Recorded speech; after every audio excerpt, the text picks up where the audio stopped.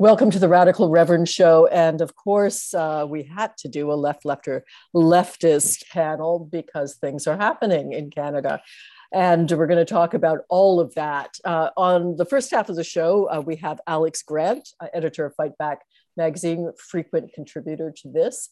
And the second half of the show, we're going to have Nora Loreto, who is author, journalist, you know her, and she's going to be commenting on the same issues. So do stay tuned. I want to give a shout out before we even get going to certainly to Ken, who is our station manager, stepping down to program manager after, I don't know, at least 40 years on the job, something like that.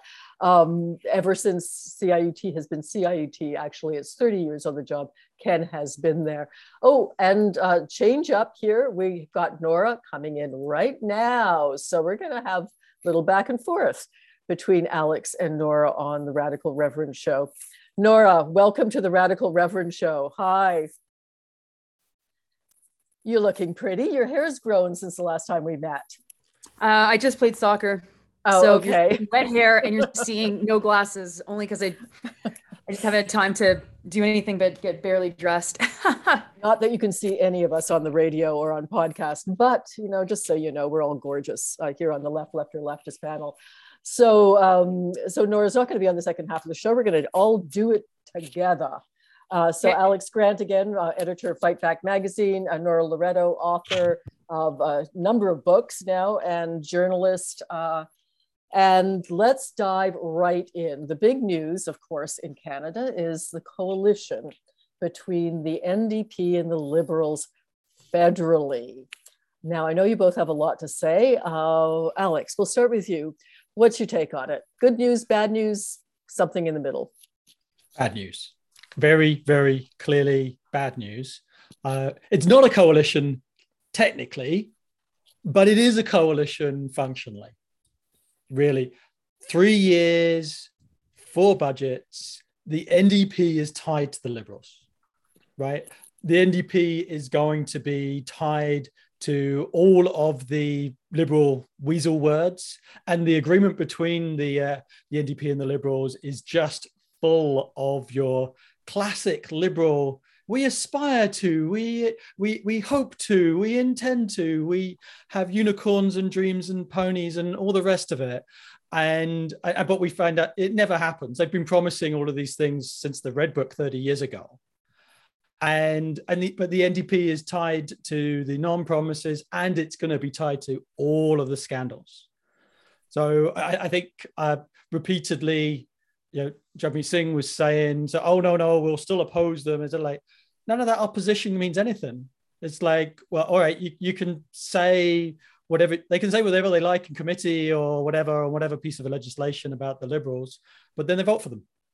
Okay, right? Anecdotally, we know a couple of things. We know that not all of the caucus has supported this, but others are not forthcoming in saying that. Obviously, it would be very difficult to live there if they did, but they weren't given a lot of advance notice. So that much we know.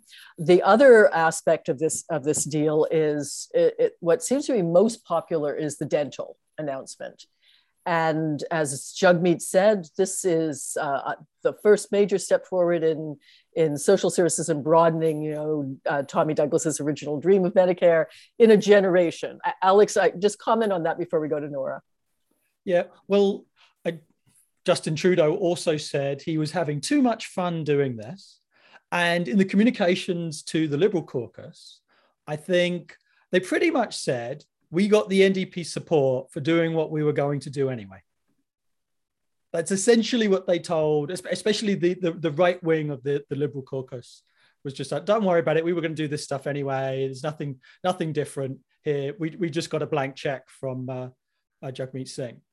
And yes, a dental care, we're supposedly going to be, for 12-year-olds in this budget in poor families. Well, many of the provinces already have that. I think Nora lives in Quebec. I think you have that in Quebec. There's a form of child dentistry in Ontario too, and in other provinces. So it's going to be quite limited. But what actually is going to happen in this upcoming budget is military spending. 2% of GDP as demanded by NATO. And that's going to be billions of dollars. I think that's taking military spending from something like 26 to 36 billion dollars potentially. We'll find out in the budget exactly how much. That'll make military spending higher than health transfers. Yeah, I think it was Goering who said guns before butter. Here it's guns before better services. All of the so-called goodies that are coming from this deal, well, they're coming in 2025 or later on down the road, but the guns come today. Well, then, Nora, let's go to you, Nora Loreto, talking about the deal between the federal NDP and the Liberals. One thing I noticed right off the bat is there's nothing for First Nations, nothing for Indigenous in this, 0, 0, 0. But let's get your take. Nora, what do you think? Yeah, so Alex pretty much said what I would say, and so I guess I'll elaborate. Yeah, Quebec has universal dental coverage for children, not just low-income dental coverage, but I go and I pay with my health card for my kids. And actually every province has either universal or some kind of low income assistance, every single one. And so this promise is nothing. It is not actually doing anything other than making it sound as if people will finally get the dental care that they desperately need. And so it's this incredibly cynical move that allows the NDP to sidestep having an election or having to, support the Liberals on votes because they wouldn't want to have an election. We just saw that happen with the Emergencies Act, and then claim that they've had victory. And I think Alex outlined very, very well why that's not the case. The numbers that I've seen thrown around for increasing military spending can be as high as 16 billion extra dollars.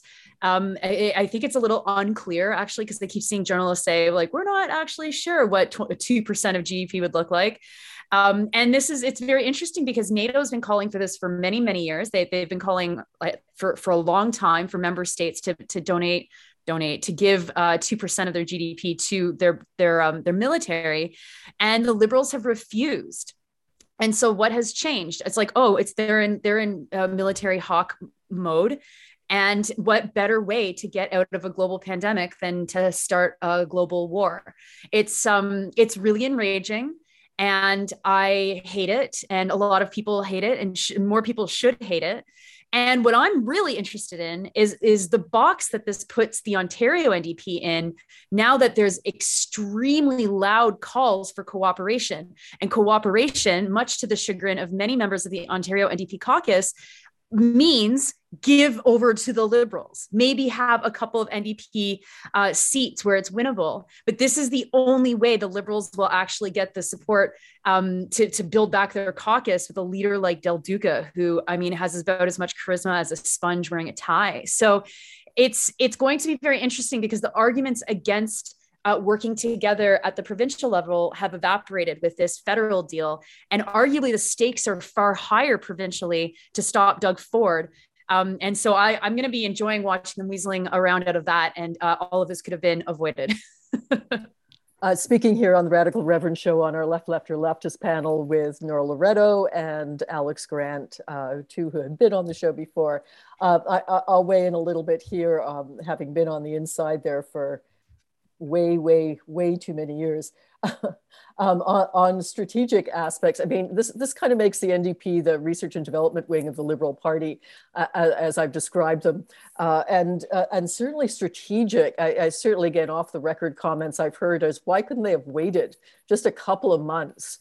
There was no urgency to do this and just give the Ontario NDP a chance, because now most NDPers are going to be walking into an election where they're fighting Liberals. As a voter, what's the diff? Vote for one, vote for the other. You're going to see strategic voting like we've never seen it before, but also the pressure to cooperate. And of course, the the NDP's overall, strategy for years and years and years now has been they hoped to replace the Liberal Party and have them be the Labour Party and the Conservatives be Conservative Party like the UK. That has never happened, but they seem to be still on that tangent. You don't hear the word socialist much in the NDP. You hear it more from Bernie Sanders than you do from the NDP here. So Alex, you didn't comment about the provincial election that's coming up really soon, June 2nd in Ontario. What do you think the effect's going to be on that? Well, yes, I think it totally undermines the argument that the NDP is fundamentally different from the Liberals. Actually, one thing I wanted to talk about is this is also a gift to Poilievre. That I don't know. Maybe we could get into that later. But the provincial election, yes. Why would you preferentially vote NDP when the Liberals and the NDP are neck and neck? And it's actually a gift to Doug Ford as well, because that's going to lead to more split votes. And then Ford comes up the middle. That previously in the last election, you had Unifor and the OFL supporting strategic voting, which aided the Conservatives. Strategic voting against Conservatives actually pushed votes towards the Liberals, which helped the split the anti-Conservative vote, which was mostly NDP, and let the Conservatives win. So yeah, it's a disaster from that perspective. Speak about the impact on Conservatives a little bit more. Go down that rabbit hole, Alex, before I let you go. Sure. I mean, certainly the recent polling that we've seen, and again, polling schmoling, but seems to have Doug Ford up again. Interestingly, when you look at the poll, it's like they hate everything he's doing, but they're going to vote for him, is kind of what the polling is saying. Speak about that a little bit, Alex. Well, it's because there's no opposition.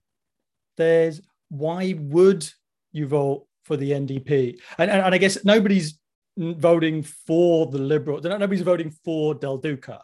It's more just genetic memory voting for the Liberals. But the NDP is giving nothing really for people to get excited about. Even, okay, the banner thing of a $20 minimum wage. Well, that's not a bad slogan by itself. But when you look at the details, it's 5 years from now. And that's all going to be eaten up by inflation. With 5-6% inflation, who knows how high it's going to go? That's all going to be eaten up by inflation. So that's just keeping your head above water. $20 minimum wage in 5 years. So Alex, before we go on into the effect on our right wing in Canada, I just want to get your take on Andrea Horwath just announced this help for young families, presumably buying their first home. So lending them the down payment and then having it paid back. What do you think of that? I think that's totally the wrong way to approach housing. I got into a little bit of a Facebook back and forward with Joe Harden over this. He was going door knocking and saying, NDP's calling for us of $1 billion to solve the housing crisis. When in fact, none of that is going, or almost none of that is going to publicly owned housing or social housing. It's either going into these handouts, which actually just feed into inflating the housing bubble, or it's going to renovations to existing housing stock. So vote NDP and things will get worse slower than the other parties. It's not inspiring. Nora, back to you. First on this, the Horwath promise to help out families buying their first home, presumably.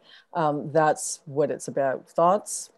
Yeah. Okay. So I haven't heard this at all. I'm reading it right now, and I see that the promise is providing 10% of the value of the property as a loan for first-time home buyers. Alex is completely right. That's not a way to deal with this the housing crisis at all. It's also really interesting that it would be a percentage. So you'd be basically giving people like buying more property, more expensive property, more help, which is quite a perverse incentive if you think about it for literally 3 seconds.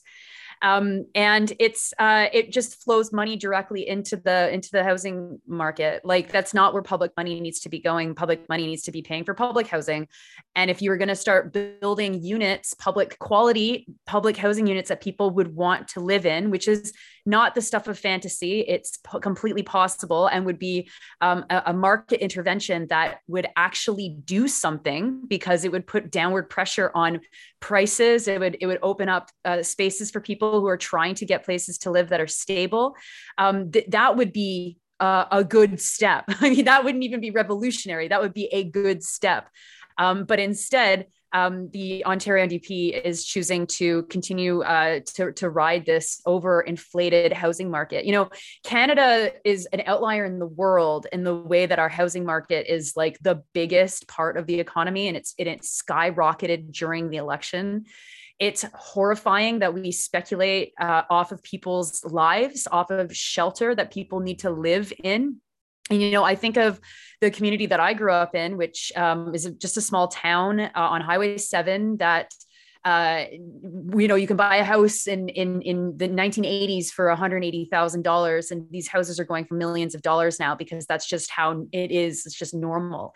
Like no one has the money for that. And so the only way you can get the money for that is by playing all of the speculative games that you have to play to be able to jump to your first $1 million or $2 million or $3 million dollar property. And so it's this kind of thing that will make the NDP indistinguishable from the Liberals, and actually opens left-wing space for the Liberals to come up with something better. Because it is so not progressive, the Liberals could come up with any number of Liberal schemes and confuse voters into thinking that the Liberals are the progressive option in this election. And if they're doing this with housing, and housing is such an important location for obvious reasons, but it's also an important location because the developers world is 100% behind Doug Ford. And so like Doug Ford is the developer's voice at Queen's Park. He will always be the developer's voice at Queen's Park. And if the Ontario NDP can't fight on that, like they're not going to fight on anything. Like this is literally the most important issue because it touches people so much. And to come up with a promise that's like, what the hell is this? It's definitely a bad signal for where the back room of that party is at right now. And it's expensive too. Like yes, you could actually get stuff done with that money, but then they're just putting it out in a useless fashion. Yeah. And not just expensive, but it'll climb, right? It'll be like more expensive over the mandate of the next, imagine NDP government 4 years. It's completely ridiculous. It's a complete gift to developers too, of course. It makes one think that this is a kind of small C conservative move, it seems to me. It's like NDP going after developers' money as if they in any dream that the NDP might have. They do support the Liberals too. The Liberals have a lot of development money behind them. I had a guest on not long ago who was talking about Toronto, just Toronto specifically, and that there were enough empty properties in Toronto, just sitting empty, where landlords and owners had no interest in having anybody live in them because they're such good investments, right? And just put the money in, let them fall into the ground, and they'll just go up by 10% a year anyway. Actually, I remember the numbers behind that. Yeah, and so just to finish the thought here, so if only taking over those properties, if you just took over those properties, you would house every homeless person in Toronto. Alex, you wanted to weigh in here. Yeah, it's actually 65,000 empty properties, and in Toronto, and there are 10,000 street-involved homeless people in Toronto. Yeah. So you could house every homeless person 6 times over. And that would be way, way cheaper than the NDP plan, as would inclusionary zoning, which nobody seems to be able to get off the ground. Okay, let's talk strategically, though. I don't want to leave this alone yet. And also, if you've just tuned in, we're talking to Nora Loreto and Alex Grant here on the Radical Reverend Show. But yeah, where do you go? As a voter, what do you do? Here we are in a province at this particular time where, quite frankly, the leadership of unions leave something to be desired coming out of COVID. Alex, you referenced that with some of the maneuvers of Unifor and now, other problems at Unifor as well. But, the NDP is like our party, right? What do we do? Where do we go? How do we do it? Alex? Well,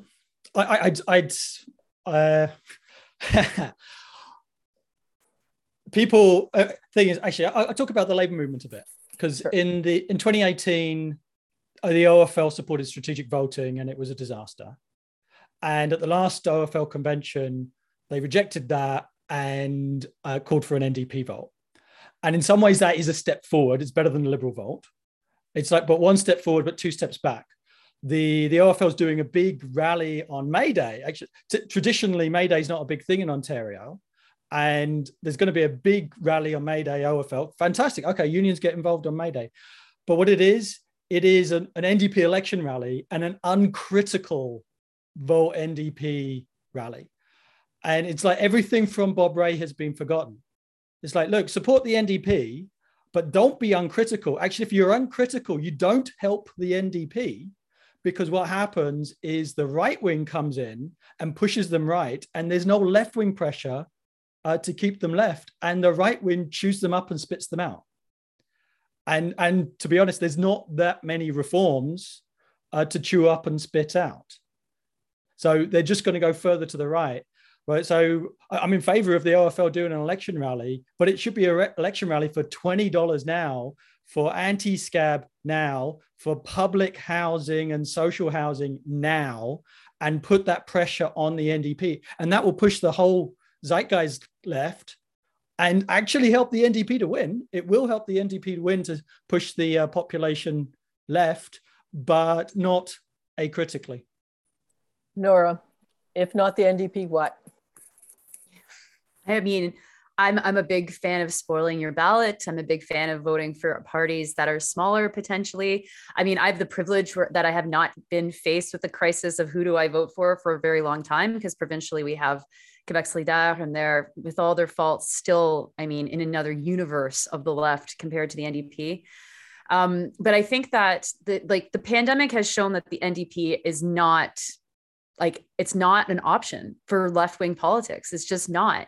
I mean, what you would have to do to make it would be just taking the whole thing over, firing people, running them out of town. I know a lot of those folks. It's very, very hard to do that. They're very clever, and they protect themselves before they protect anything else. And so I really encourage people to untether themselves from partisan politics. Like, Doug Ford's going to win again. You know, you can do whatever work you want to try and work for your local candidate. And maybe you've got a really wonderful NDP representative that you want to get reelected, and that's fine. But if when Doug Ford wins again, it's the organized masses in orientation towards issues that are the most important, because we've already seen that the official opposition is quite impotent. And it's tough because, you know, again, I look in Quebec, and the official opposition in Quebec, they have the ability to do things. They have brought down, like they've managed to stop in its tracks certain bills that the CAQ government has wanted to put through, and they've got the votes to do it.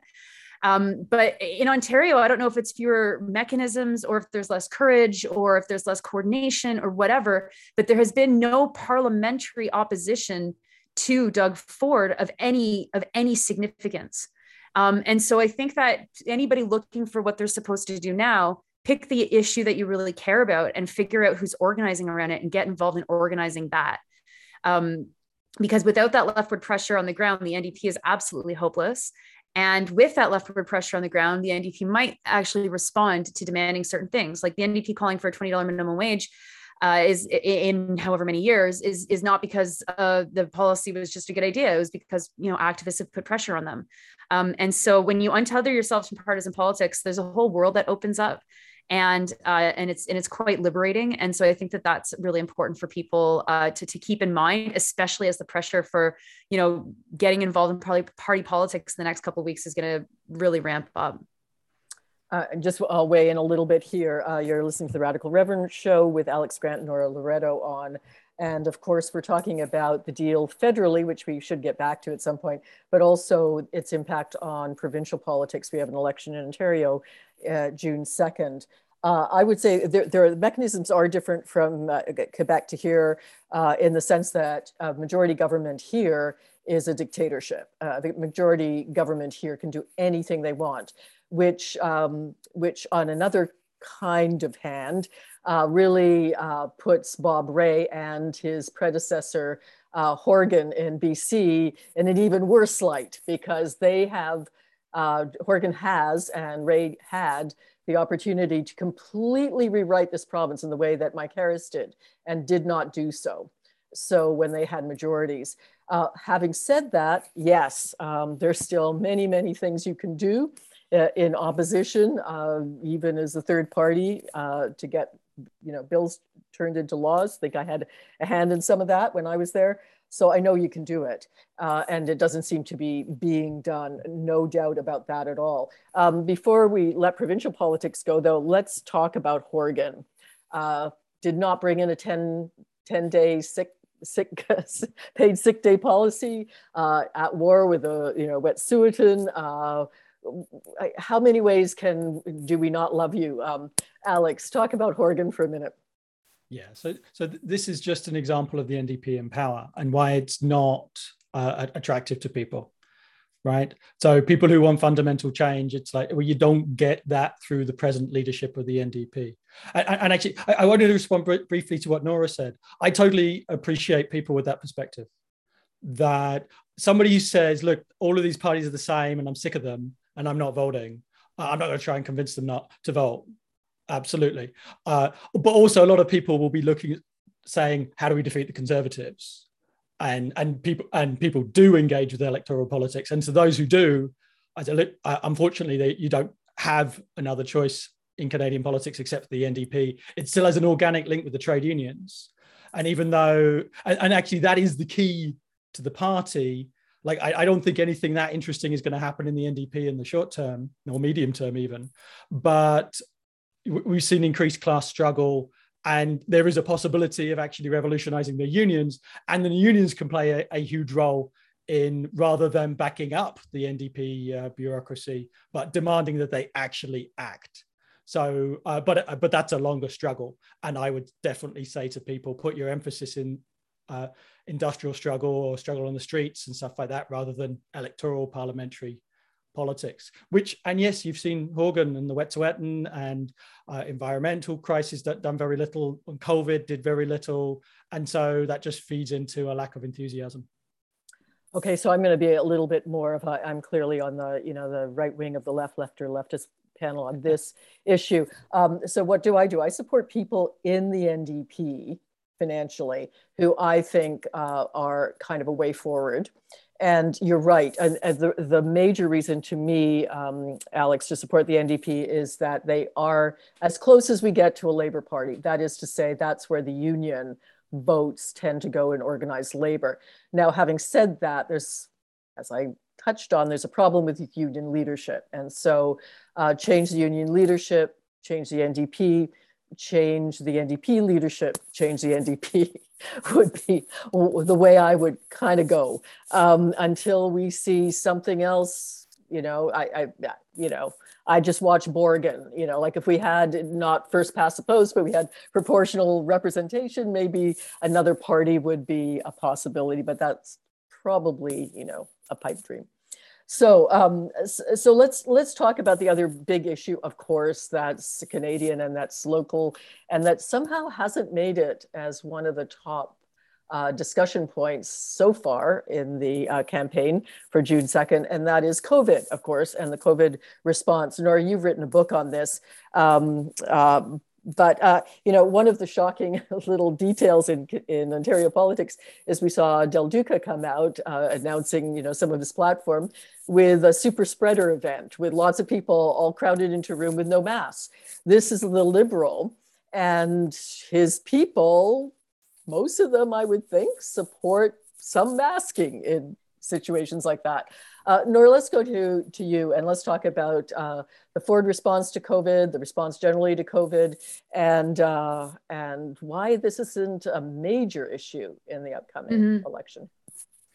Well, it's because there's no party that has had a very clear understanding of what has happened during the pandemic. There's no party that can say, we've been saying do X, Y, Z, and now's the time, elect us and we'll do X, Y, Z.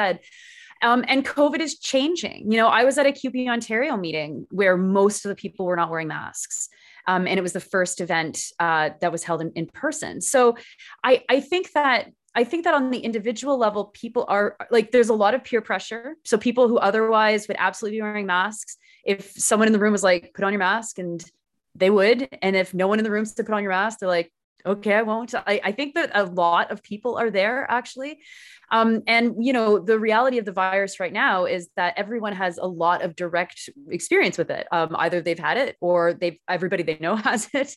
And so it's a different kind of pandemic. It's direct. We can literally see the impact on our family and friends, or we've experienced it ourselves.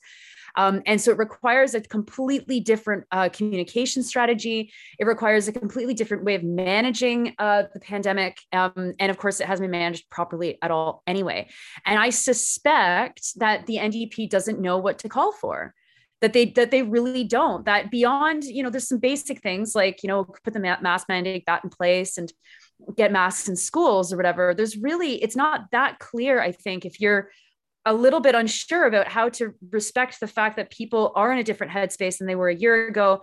Vaccinations are so high. So what exactly are we supposed to do?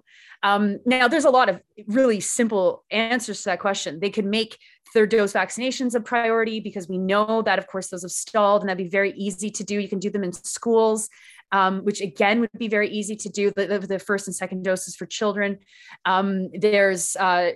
There's just so much. I mean, there's obviously paying people to stay home from work is a really basic one.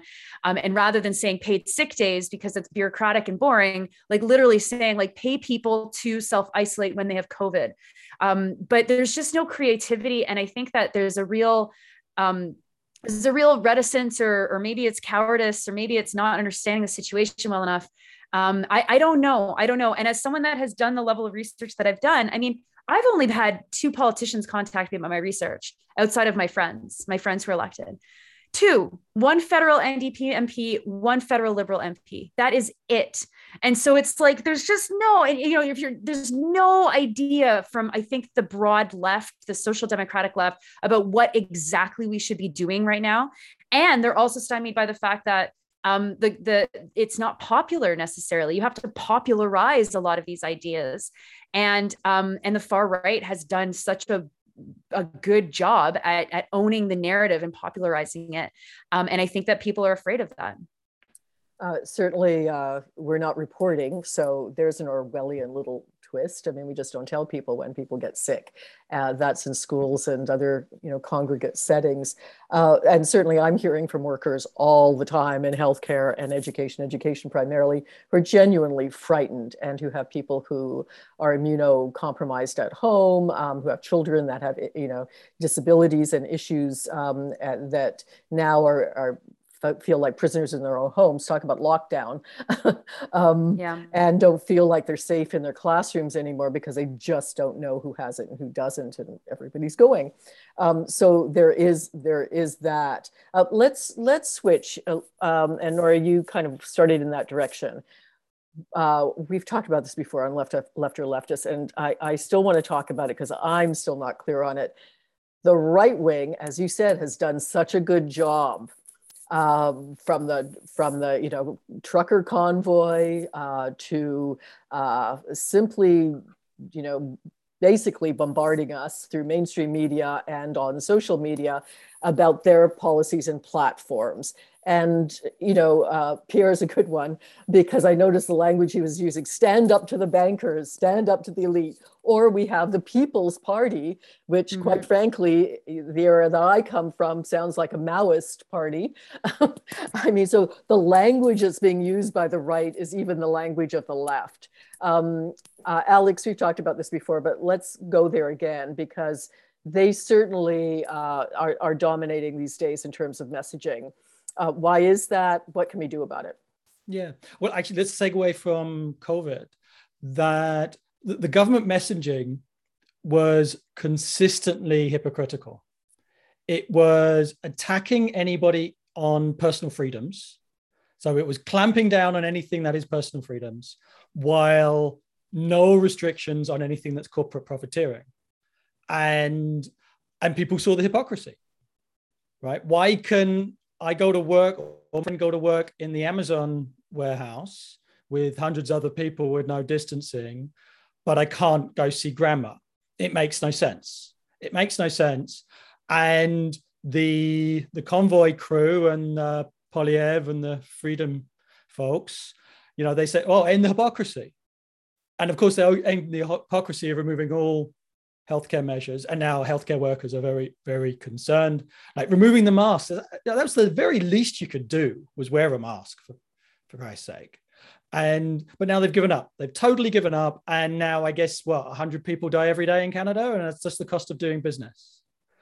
But if with a proper response that, yes, had actually workers' control of health and safety in the workplace, we could have ended the pandemic back in the summer of 2020. It could have been all done, right? If it was a proper lockdown, and then people, yes, paid to stay home and retrained as contact tracers. But now we've got into this situation, it's totally unmanageable. And it's like, immunocompromised people, they're just going to die now or have long COVID. It's utterly scandalous. Part of this, of course, is the control over the vaccination process and the vaccination product by Big Pharma, yes. In the sense that, it's a perfect petri dish for breeding new variants, because so few in the developing quotes unquotes world have access to vaccinations at all. So you've got in the West a highly vaccinated population, whereas in countries that have no money, too bad, so sad, they can't afford it. Very different from giving away the patent, which we saw, for example, in past pandemics. But to get back to the right wing, Nora, right wing messaging all over the news. Of course, they own it partly, but also, pretty on track and using left language for sure, and appealing to the worker against the elites. We're seeing all of that coming out of the right. So what's the strategy, and how does somebody on the left begin to approach it and deal with it? Yeah, well, they use it because it's popular, which we know. Like, people like to hear the language of oppression. They like to hear fighting for the little guy. They like to hear that the elites will finally get what they deserve, right? And somehow it's we've ceded the ground to the far right to use these terms, because the left is obsessed with words like fairness and fair share and mealy mouth garbage that is like, what the hell does that even mean? Like, what PR company did you pay to come up with that? And then of course there's always an answer to that question.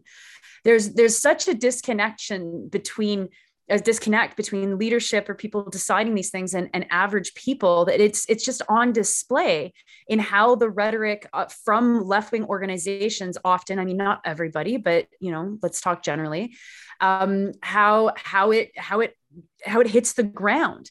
And so seeing the Freedom Convoy, like, say, we're going to Ottawa and we're taking over government. You can look at that and you can laugh and say, okay, like, that's not possible, but good luck. And you'd be snide about it. And of course, people should make fun of it. But like, isn't that what average people want to see? Is average people saying, we are fed up with everything and we are just taking over government? Like, that's what average people want. Like, just everything sucks. Oh, wow, these people are going to fight the government. That sounds great. So, we have to keep in mind where these kinds of messages come from. They are left-wing ideas. They come from left-wing struggle. We can trace almost every one of the messages that they have back to some sort of left-wing thing, right down to my body, my choice, my God. And then rather than being angry and snide about these like white supremacists taking up this space, we have to say, wait, how do we cede this space to them in the first place?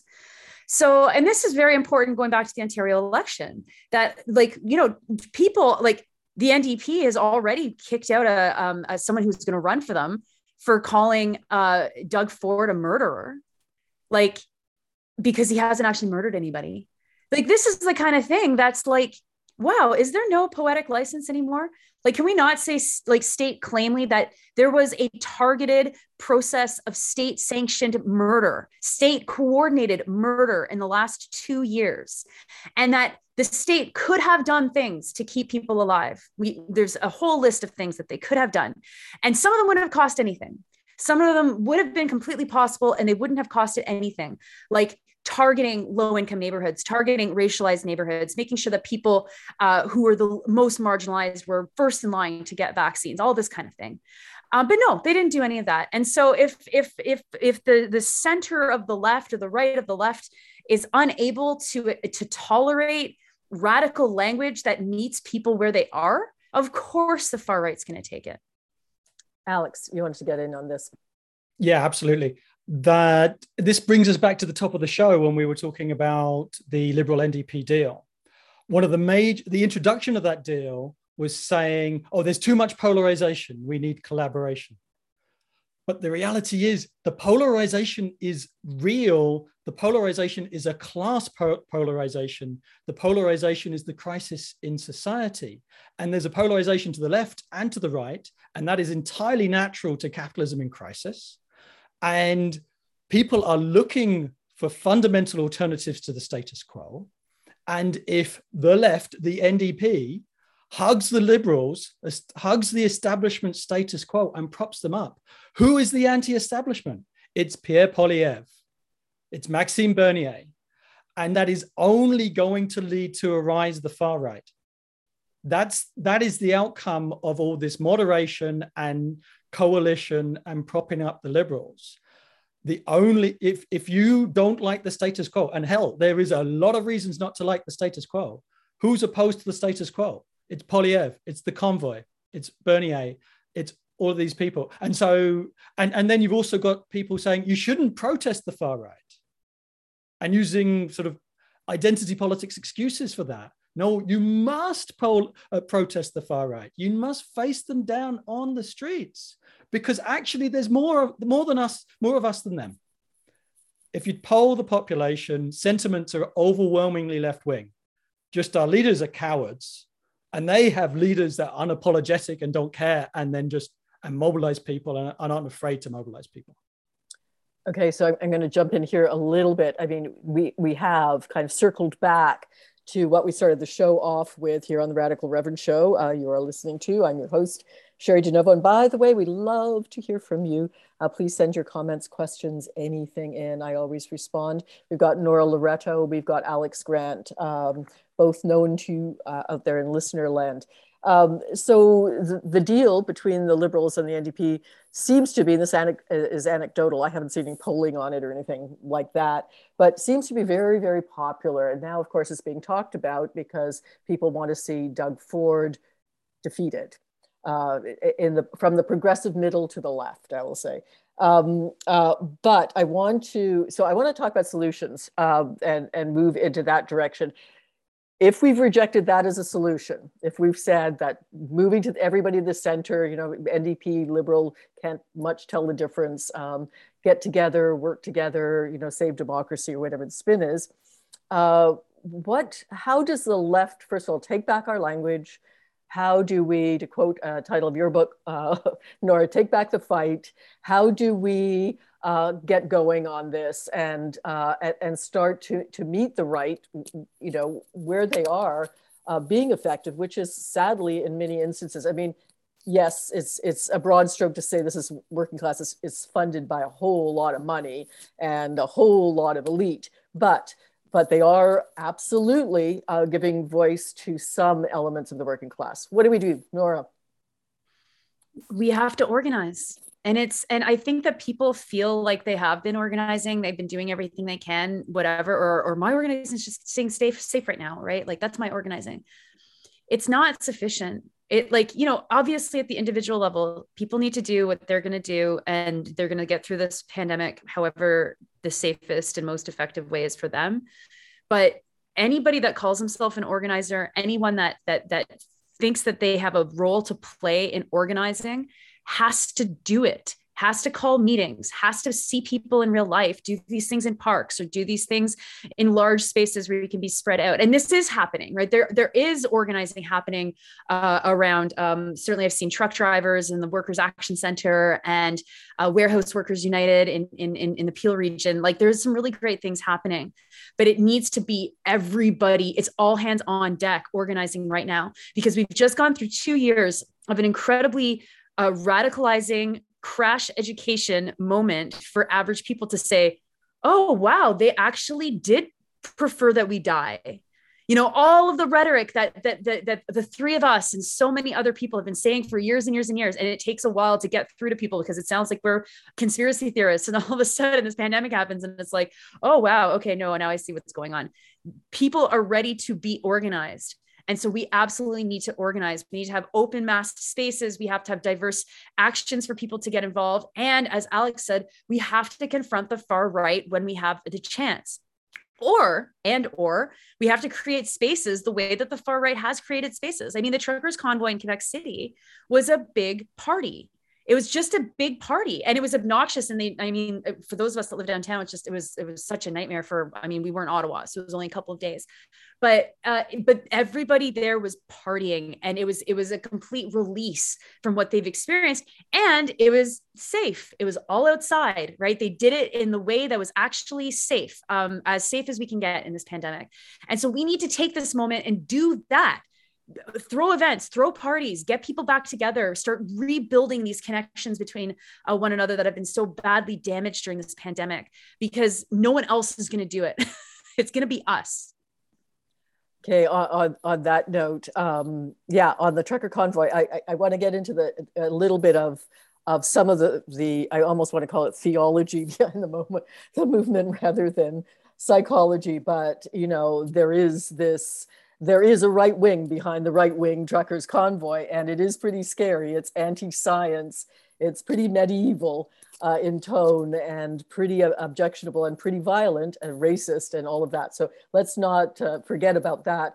I do want to give a shout out to, just because you both have mentioned organizing, and this in Toronto, if you're around, April 7th, at Simcoe Park, there's a huge demonstration along with Indigenous to confront the Royal Bank of Canada, who are investing more billions in fossil fuels.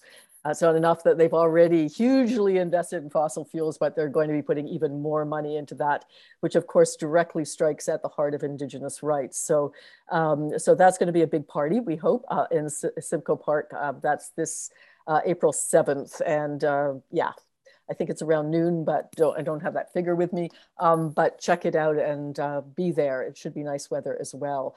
So let's talk about, no, I'm going to start back with you, and then we'll go to Alex on this, because I don't want to give them an inch on the right here. Let's talk about the racism and the anti-science and that, because that's absolutely in your face, and yet. What do we do about that? It's not just about organizing. It's about the theology, philosophy, sociology behind it. What's going on? Well, I would argue it is about organizing even with that. And I think that on the left, we have focused so much on that reality of the convoy that I've been spending more time talking about what we can learn from them. Because I think that it's very, very clear that that white supremacist organizing has infiltrated, has created, has driven, like the leadership are rabid racists. All of this stuff is very true and has been what has been focused on. Right. And it was done in such a cynical way, again, because, the liberals, it's perfect. It's like, against these guys, because they're full on Nazis and we're going to fight Nazism. Right. I mean, until we start sending, weapons to the Azov battalion. But anyway, and so it's very, it is important though, to underline that this is the basis of their world, but we fight it by organizing, because that is not the case that everyone present believes in these things, might not even be aware of these things. So like, I know people that went to convoys and tried to talk to people and gave them information and gave them explanations for all of the conspiracy stuff. But like, actually the conspiracy you seek is capitalism, right? Doing that kind of education is really, really important. And then again, fighting the far right. And so like the reason why the far right has had such success there is because it was an anti-establishment movement, while the rest of society was kind of cajoled into being pro-government because government was pro-science. And so a lot of us on the left found ourselves totally criticizing the government, but very alone, because the establishment groups on the left were like, no, like we're going to go with the government. We're like, we're going to enforce mandates and we're going to do all of these things that everyone remembers. But we have to keep our eye on the prize here, right? Like we have to there's education that's necessary, talking about how governments have failed. And we also need to be critical, not just from the perspective of like, we need, we need to continue the lockdowns forever, because I think that that's the trap, right? Is that we become the pro lockdowns forever side. And I don't think that that's where we're at anymore. There's a lot more interesting things that we could be fighting for that would keep people safe. But like, we also have to understand that this is the fault of a government, a federal government that decided to suck and blow on the vaccines, that it was vaccines are the solution to this pandemic, but we're not mandating vaccination. And because we're not mandating vaccination, that means it's going to be 20% of Canadians that will not get vaccinated. And so we will do nothing about those 20% except get other Canadians to just scream about how much they hate that last 20%, rather than trying to manage people and making sure that there's not pockets of people who are unvaccinated. Like, there's not on a shift with nurses, there's one person that might be unvaccinated rather than 10, right? There's a totally big difference between those two things. We never got our heads wrapped around this on the left. And I think, again, it left us exposed because there's so many contradictions in the vaccine protocols and policies and all this kind of thing, that when we were just saying get vaccinated, we were not able to articulate how governments were still failing at the vaccination process or cause or campaigns or whatever. And then it's just like becomes kind of this raw, like, Team Toronto, we're vaccinating everyone. It's like, then why are you not doing it in schools? Shut up. Like, oh, okay, that's all you got.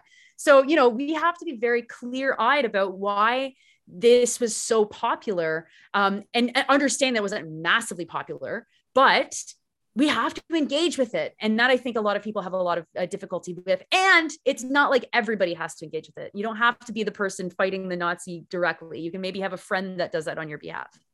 I was just going to say, because if you start engaging with the trolls on Twitter, man, that's a dark rabbit hole to go down. Alex, what about the anti-science, racist? What about that on the right? I mean, it's not just all working class angst that's been channeled in the wrong direction. Mm-hmm. No, the people behind the convoy are some very scary right-wing people, far-right people. But the danger is, you cannot, they got about 30% public support. And you do have to understand that. And you have to understand how to defeat it and how to convince, because 30% of the population aren't fascists. And you win these debates in the concrete, not in the abstract. You can't just be yelling racist, racist, racist. That doesn't work for the people who support these groups. It's just like, oh, you just yell racist and it's not true. You just lie, right? So you've actually got to see, what do these people say? For example, right now there is a strike movement of dump truck drivers in the suburbs of Toronto, and this is a thoroughly working class movement. They've been underpaid for decades. The truckers convoy, quote unquote truckers convoy, has nothing to do with them because it's not a working class movement, the anti-vax convoy. But you need to point out those contradictions. No, you'd be genuinely pro working class actual trucker, decent wage rates, health and safety.